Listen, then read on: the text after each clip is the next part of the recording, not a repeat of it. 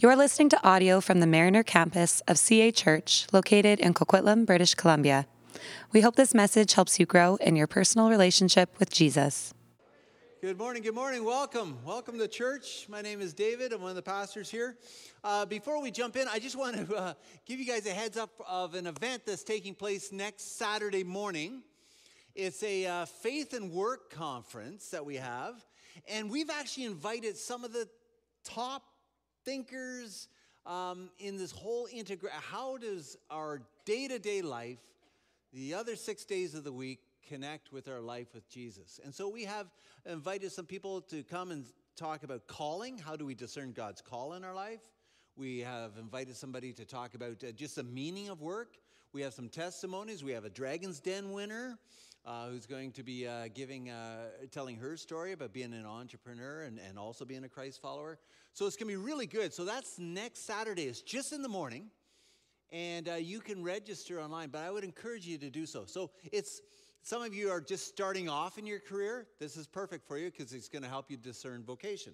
Some of you are mid-career and you're trying to figure out those other 6 days. This is perfect for you. Some of you are retired. But hey, as Christ followers, do we really retire? What does that even look like? And how does work look like when you're not being paid for it? These are all the things that we're going to be covering in this conference. So it runs just in the morning. You can sign up online. It's $35 for the day. And here's the thing, though. Some of you are like, yeah, well, David, I'm actually out of work. And so $35 is out of my reach. That's fine. Just send me a note. We want you there, okay? We really want you there. So that's coming up next Saturday. Sign up this week sooner than later, okay? All right, so let's dive in. Last week, we began an 8-week journey through the lives of Abraham and Sarah. And we read about their story in the book of Genesis, beginning in Genesis chapter 12. And if you were here last week, you'll know that Abraham and Sarah, they're pretty important figures in the Bible. And they're important because of their connection to God. That's where our significance is always found, in our relationship with God. Now, 4,000 years ago, God called Abraham and Sarah to leave their home in a place called Ur of the Chaldeans, to leave everything behind and to go to a land that God was going to show them. And then God made this huge promise to them, and the promise is twofold. The promise is, Abraham, I'm going to make you into a great nation. I'll make your name great, and that through your offspring, all the nations of the world will be blessed. Now, you have to remember that promise because that's the key to understanding the Bible. If you want to understand the thread that runs through all of Scripture, is this promise to Abraham. And we see how it's played out throughout the entire Old Testament. And so the story of Abraham and Sarah has huge ramifications, not just for the story of Scripture, but actually has huge ramifications for our lives. Because behind this call is grace. It is God rescuing his creation. It's God rescuing humanity. Because we know that by the time we get to the New Testament, we get a clear picture of just who that seed of Abraham is, who that promised person is, and that person is Jesus Christ. And through his life, death, and resurrection, and through faith in Jesus, all the nations of the world will be blessed. All people from all corners of this earth can come to Jesus and receive eternal life through him. That is why Paul describes in the New Testament, he says that those who are in Christ are what? Offsprings of Abraham.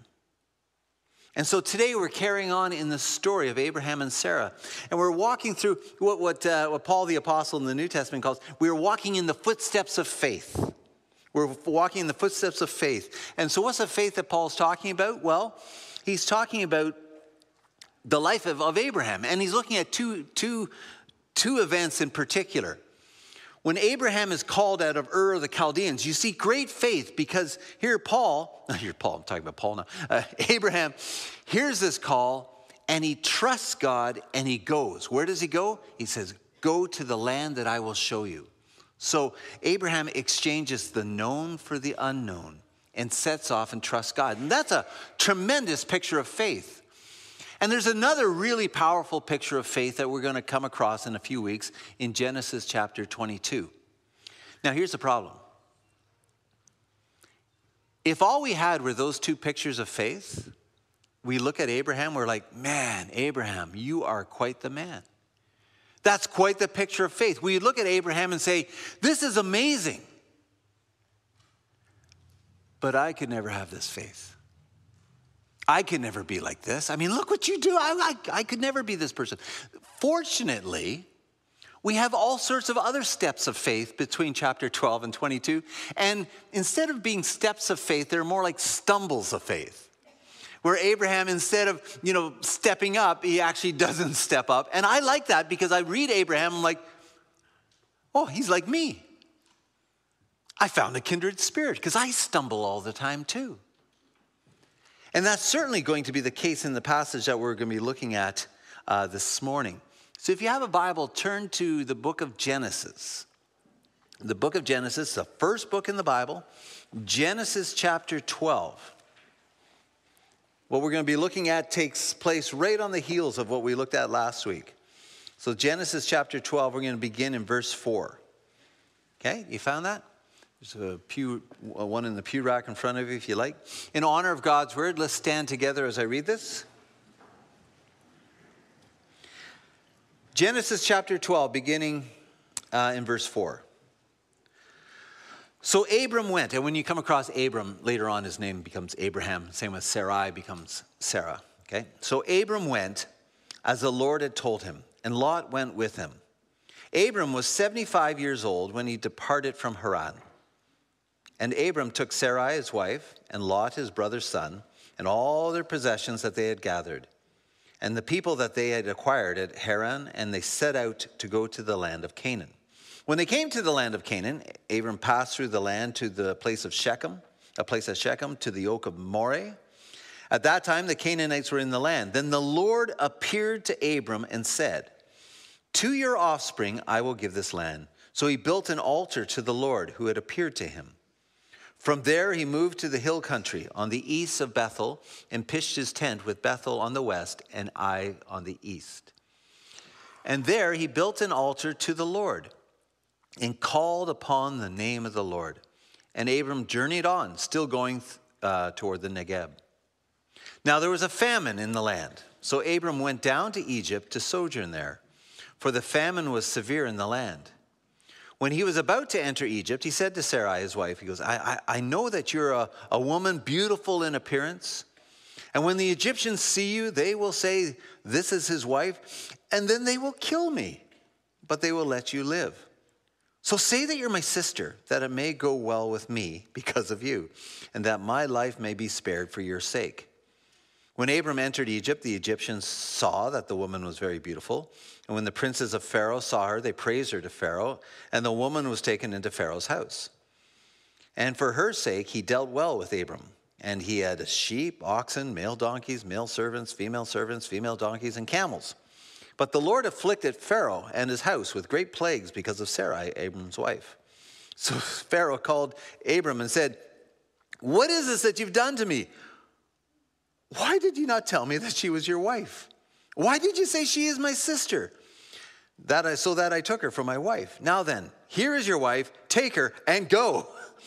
And Pharaoh gave men orders concerning him, and they sent him away with his wife and all that he had.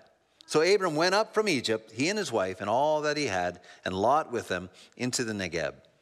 Now Abram was very rich with livestock and silver and gold, and he journeyed on from the Negeb as far as Bethel to the place where his tent had been at the beginning, between Bethel and Ai, to the place where he had made an altar at the first. And there Abram called upon the name of the Lord. Father, you are the same God that spoke to Abraham who speaks to us this morning. You're the same yesterday, today, and forever. You're not a philosophy, you're not a worldview, but you are personal and you act in the details of history and the details of our lives. And so we pray this morning as we sit, we pray that you would speak into our ears, that you would give us ears to hear and eyes to see, that you would soften hard hearts and grant us the courage to respond to whatever you say to us today. We're listening. In Jesus' name, amen. You may be seated. Now, I love this story. I love this story because it's a reminder of something that I'll say every week from now into eternity, that there are no heroes in the Bible except for one. That's Jesus. There are no heroes. If you ever come across a study, we're going to look at the 10 heroes of the Bible, run away, because there's no heroes in the Bible except one. That's Jesus. And Abraham is not necessarily a hero. Abraham, I find, is a bit of a kindred spirit.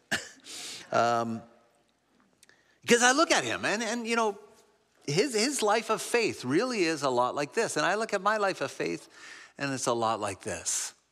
I mean, this story is actually, it is about faith. But the question about faith is this: what are you putting your faith in? Right? Who are you putting your faith in? Every one of you here this morning came here and you've expressed some degrees of faith. You had faith that your car was going to work, your faith that the bus was on schedule, that your bicycle would work, however you got here, right? You had faith that, you know, this building's going to remain intact, the lights will be bright enough, you know, for you to follow along, and all sorts of things. You extend certain degrees of faith. And after you leave, you're going to head home and you're going to hope that no other vehicles are going to cause you problems on the way home. We're all walking in the footsteps of faith. Question is, what are we putting our faith in? The faith that Scripture calls us to is a radical faith. It's a faith that one fellow, Martin Luther, describes as throwing yourselves on God. I really like that.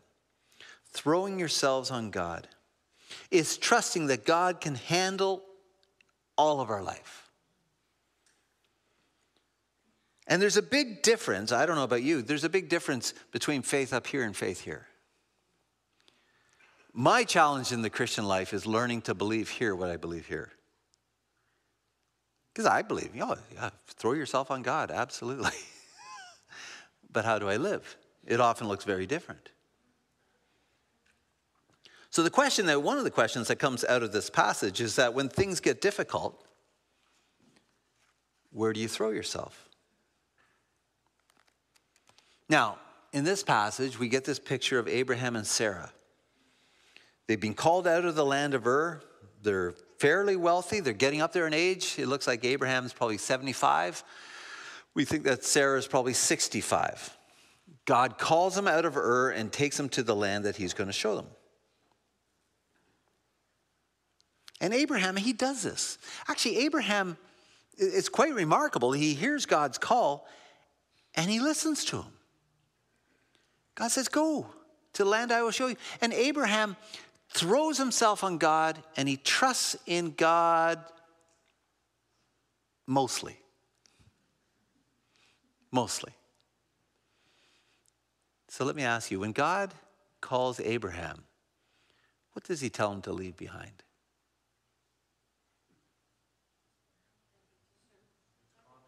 Everything, including his family. Who comes along with Abraham and Sarah? Lot. Now, is not Lot part of his family? It's his nephew. It's interesting. Now, just give you a heads up. Whenever you come across Lot, it's a mess. It's a mess.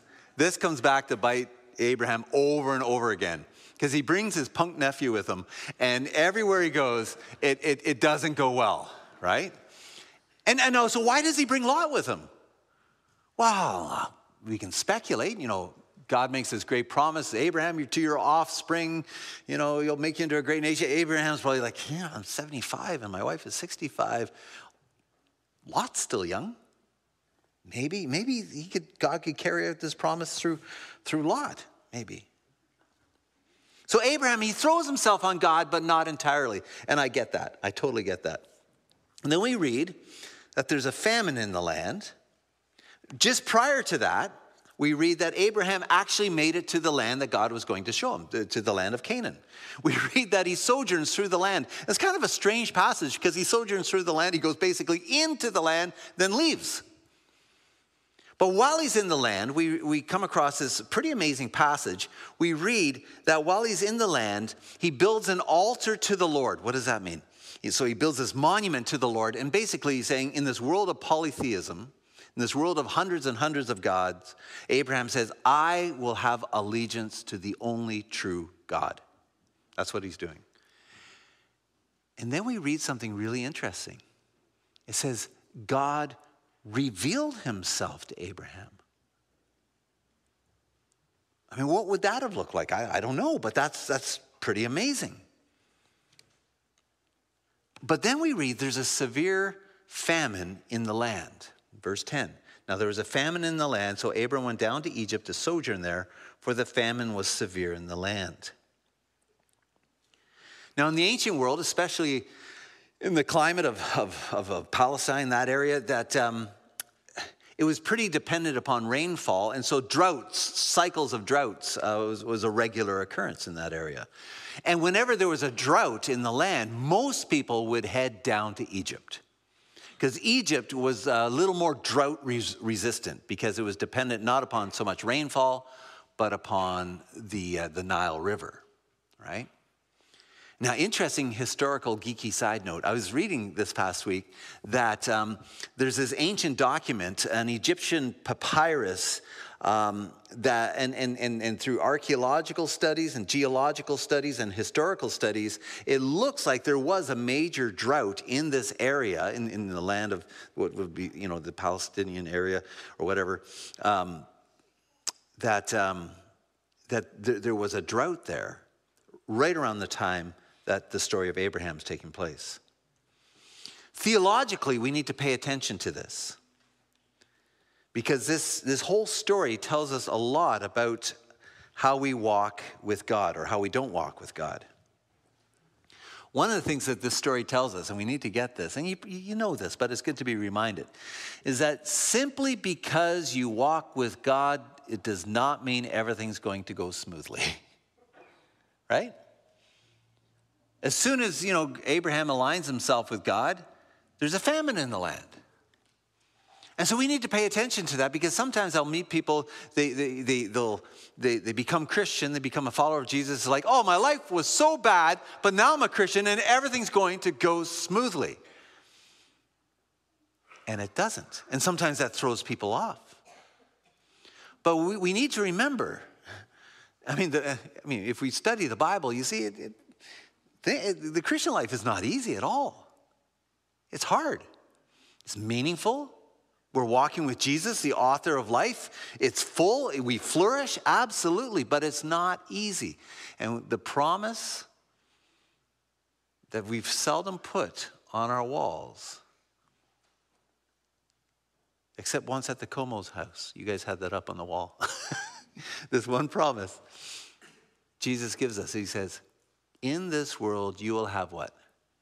Trouble. In this world, you will have trouble.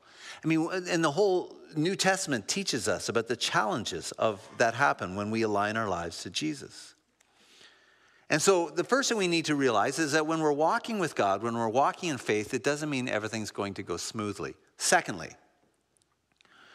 when things don't go the way we thought they would, more often than not, we're tempted to take matters into our own hands. Why does Abraham go to Egypt? Now, on one hand, it makes sense. There's a famine. There's a crisis in food production. But notice, what does Abraham do? Or actually, more importantly, what does he not do? Does he throw himself on God?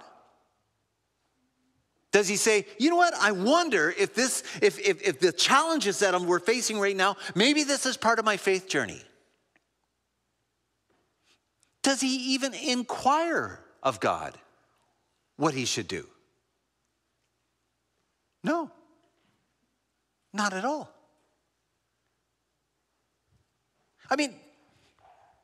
It's not like he doesn't know God. God has revealed himself to him, right? God has revealed. So Abraham has some connection with this God. Does he even ask, hey, should I stay? Should I head down to Egypt? What should I do? No, doesn't do any of those things. He never asked whether or not it was a good idea to go to Egypt. As this one commentator, Derek Kidner, puts it, he says, Abraham went on his own initiative, taking everything into account but God. Now, why does he go down to Egypt? Well, he's showing faith. He's showing faith. There's faith. There's food down in Egypt. But it's faith that is driven by what? Fear. There's famine in the land. And so he is acting in faith, but it's faith not in God, but in his own know-how, in his own ability to get out of this mess and to get down to where there's food. And so it's driven by fear. Do you ever struggle with fear? Does fear ever affect your life of faith? Do you ever start the day, well, Lord, I commit this day to you. I look forward to this day, and Lord, whatever goes in front of me, Lord, may I honor you and walk with you. And then on your way to work, something goes wrong. And instead of trusting in God, where do you throw yourself? You throw yourself on your own know-how and your own ability. Or you go into self-protection mode or fix-it mode. Anybody ever go into fix-it mode? I do this all the time. So, about a year and a half ago, I started seeing a counselor. I was just wrestling with some things, and so I saw this counselor, and he helped me see something that I never saw before. And this is what he told me. He says, David, he goes, you trust God in the macro, but not in the micro. I'm like, well, what do you mean? And I thought about it, and he's right. Like, I do believe that if I got hit by a truck on the way home, that I'd be in the presence of Jesus. I do believe that. I believe that the worst thing that I could ever experience in life would not be the last thing, but the last thing will be eternal life, will be life, love, and the presence of Jesus. I believe that Jesus is the way, the truth, and the life, and that our lives will only work insofar as they're connected to Jesus. I believe those macro truths. But if I'm late for the ferry, or if I have to go through customs, or something doesn't go right in the details of my day, my first reaction is, God, I got this. I don't trust God in the micro. I don't trust him in the details of my life. I'm like, no. Yeah, this is, I have to get to the ferry, and yeah, I got that figured out. I may break a few speeding rules, but I will fix this problem. Anybody else like that? Stand up. Oh, yeah. This is better than the first service. There was nobody like that, apparently. Yeah. Now, the problem is that when I take matters into my own hands, I make a lousy God. I end up stepping on toes. I end up just being a real idiot and not very pleasant to be around. Because I get so bent in my head, it's like, it's got to work. And it will work, regardless of what God's. I will fix this. And I end up doing a lot of stupid things. I don't know about you, it's nice to know that my man Abraham is a kindred spirit. Because Abraham, he doesn't even think about God. He doesn't even think that God can maybe help him in this. He doesn't consider that maybe God had brought him into this situation to deepen his faith, to deepen his walk with the living God. What does Abraham do? Well, he does what I do. He decides to fix things on his own. So he packs up and he takes his family to Egypt. Now, it is a step of faith, but it's not a step of faith in God. It's a step of faith that's rooted in self-preservation. So I had an old professor of mine named Bruce Waltke. He's an Old Testament scholar, and I studied the book of Genesis with him. And I remember him talking about this particular passage in Genesis 12. And Waltke talked about a friend of his. And the friend of his was a Christian and a businessman, but he was doing some really shady business stuff. He had gotten into a bit of trouble financially in his company, and in order to get out of this trouble, he was doing some things that were really unethical, really shady. And Waltke called him on it. He says, you can't do this. If you're a follower of Jesus Christ, you can't do business this way. And the guy says, I have to. You don't understand. I owe millions of dollars. I have to do these things in order to get out of the hole that I'm in. And Waltke says, you don't have to do this. You don't have to go down this road. And the guy looked at Waltke and he says, I gotta eat, don't I? And Waltke said, no, you don't. You don't need to eat. Not if it means it's going to kill you. And it's going to do a number on your soul and it's going to hurt other people. It's better to starve and walk with Jesus than to become the kind of person that you're becoming. I'll never forget that.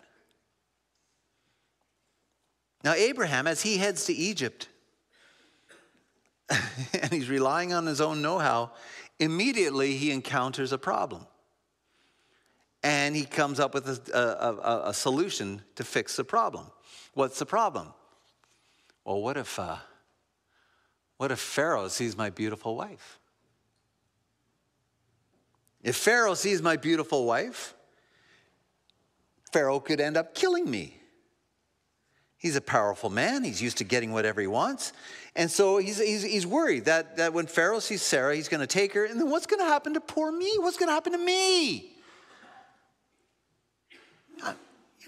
He seems to have forgotten this promise that was played out just a few verses earlier. So what do we find Abraham doing? He makes contingency plans. Anybody here make contingency plans for imagined scenarios? Now, Sarah is seen as remarkably beautiful. And it's interesting, I was reading all these commentators, and all the male commentators were trying to explain how Sarah could be 65 and beautiful. That's a little problematic, I think. Why couldn't she just be beautiful? And I think part of it is our forever young culture. We just have a skewed understanding of what constitutes beauty. She's beautiful. But Abraham has this new philosophy of life. And what's this new philosophy? It's like, well, better Sarah's defiled than I'm being dead. Better defiled than dead. And so he asks Sarah to pretend to be his sister. She does. And she's brought into Pharaoh's harem. So where are things at? Well, Abraham, he's stuck in Egypt. Yeah, he's got food, and he's gained a lot of wealth from this, which is awkward, because Pharaoh gives him all this. Here's all this, food and, animals and all these things in exchange for your wife, and Abraham takes it. The problem in all this is that his wife is now part of Pharaoh's harem. And so things aren't looking very good. I mean, he just got the promise just a few verses earlier, and the promise is already in jeopardy. So things are looking really bleak until we read the most beautiful words in the Bible. You know what those words are? But the Lord. Verse 17, but the Lord. I have a friend of mine who wants to write a book, and he wants to call the book, But God.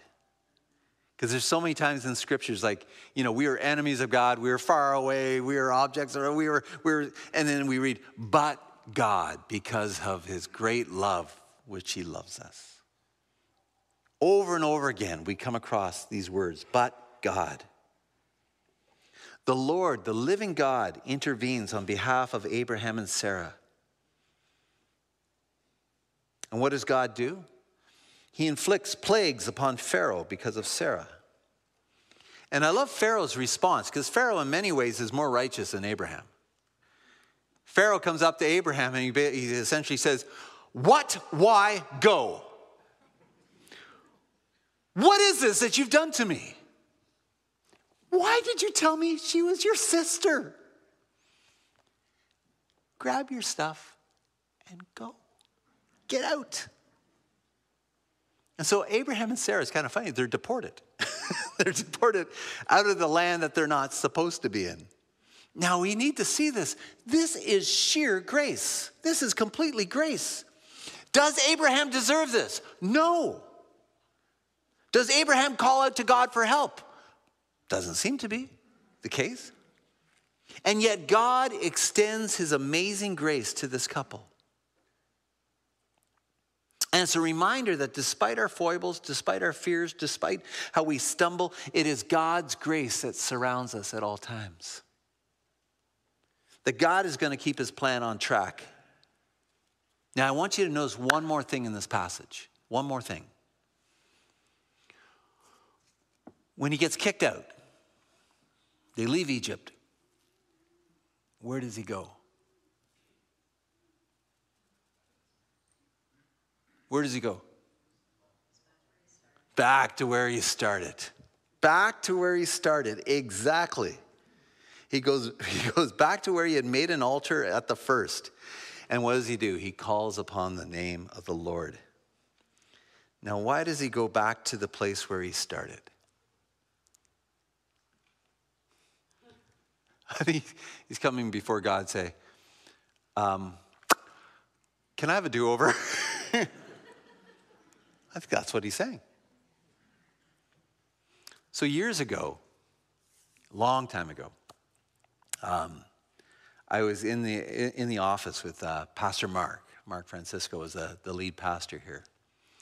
And there was another staff member, he's long gone. And this staff member was really mad. He's mad at Mark, mad at everything. He's just mad at life. And we're in the office, and this guy, this staff member, just tore into Mark and tore into some of our colleagues and said horrible things. And he was swearing and he was yelling. And I just went nuts for about 3 minutes. And I'll never forget Mark. Mark looked at him. And Mark said, you know what? Every now and then in life, we wish we had a do-over. I'm guessing, just given some of the things you just said, that you wish you had a do-over. And I remember the guy goes, yeah, can I have a do-over? And Mark says, all right, start again. And he never held any of it against him. And I'll never forget that. And that's what Abraham does. Abraham comes back from Egypt. Oh, Lord. May I have a do-over? And God gives him a do-over. And when I was looking at that passage, you know what passage came to mind? One in the New Testament story Jesus tells. It was this young guy who takes his father's inheritance and blows all the money and lives this wild life, and then comes to his senses, he realizes what he's done, he comes back, and what does his father do? Does his father have his arms crossed and said, yeah, you little punk? No, his father opens his arms and runs to him and restores him. And we can't miss this. Because some of you are here today, and recently you've acted out of fear, and you've thrown yourself on your own choices, your own desire to kind of fix things, and it hasn't gone well. And some of you may be thinking here today, oh man, there's no way back. And some of you may be here and you come late and you leave early, you sit in the corner. And in the back of your mind, you're like, man, if people here knew the things that I've done this week, oh man. Now I want to draw your attention to something really important. It's that thing on the wall. It's a cross. And there's a reason why the cross is at the center of the Christian life. Because it says, in Jesus, there are at least 1 million do-overs, if not more. It means that all the things that we've done that we wish we hadn't have done, all the things we didn't do that we really ought to have done, all these things were paid for once and for all because of the cross. And because of the cross, because of what Jesus has done, we are adopted sons and daughters of the Most High, and at any point we can come and draw near to the throne of grace because of what Jesus has done. There's 1 million and millions of do-overs. And some of you are thinking, oh, there's no way God will ever accept me. And you need to hear him say to you this morning, come to me. Come to me. I will restore you. I will forgive you. I'm the God of 1 million chances. And many of you here this morning, you need to hear that grace. And you need to not just believe it here. Oh man, you need to believe it here.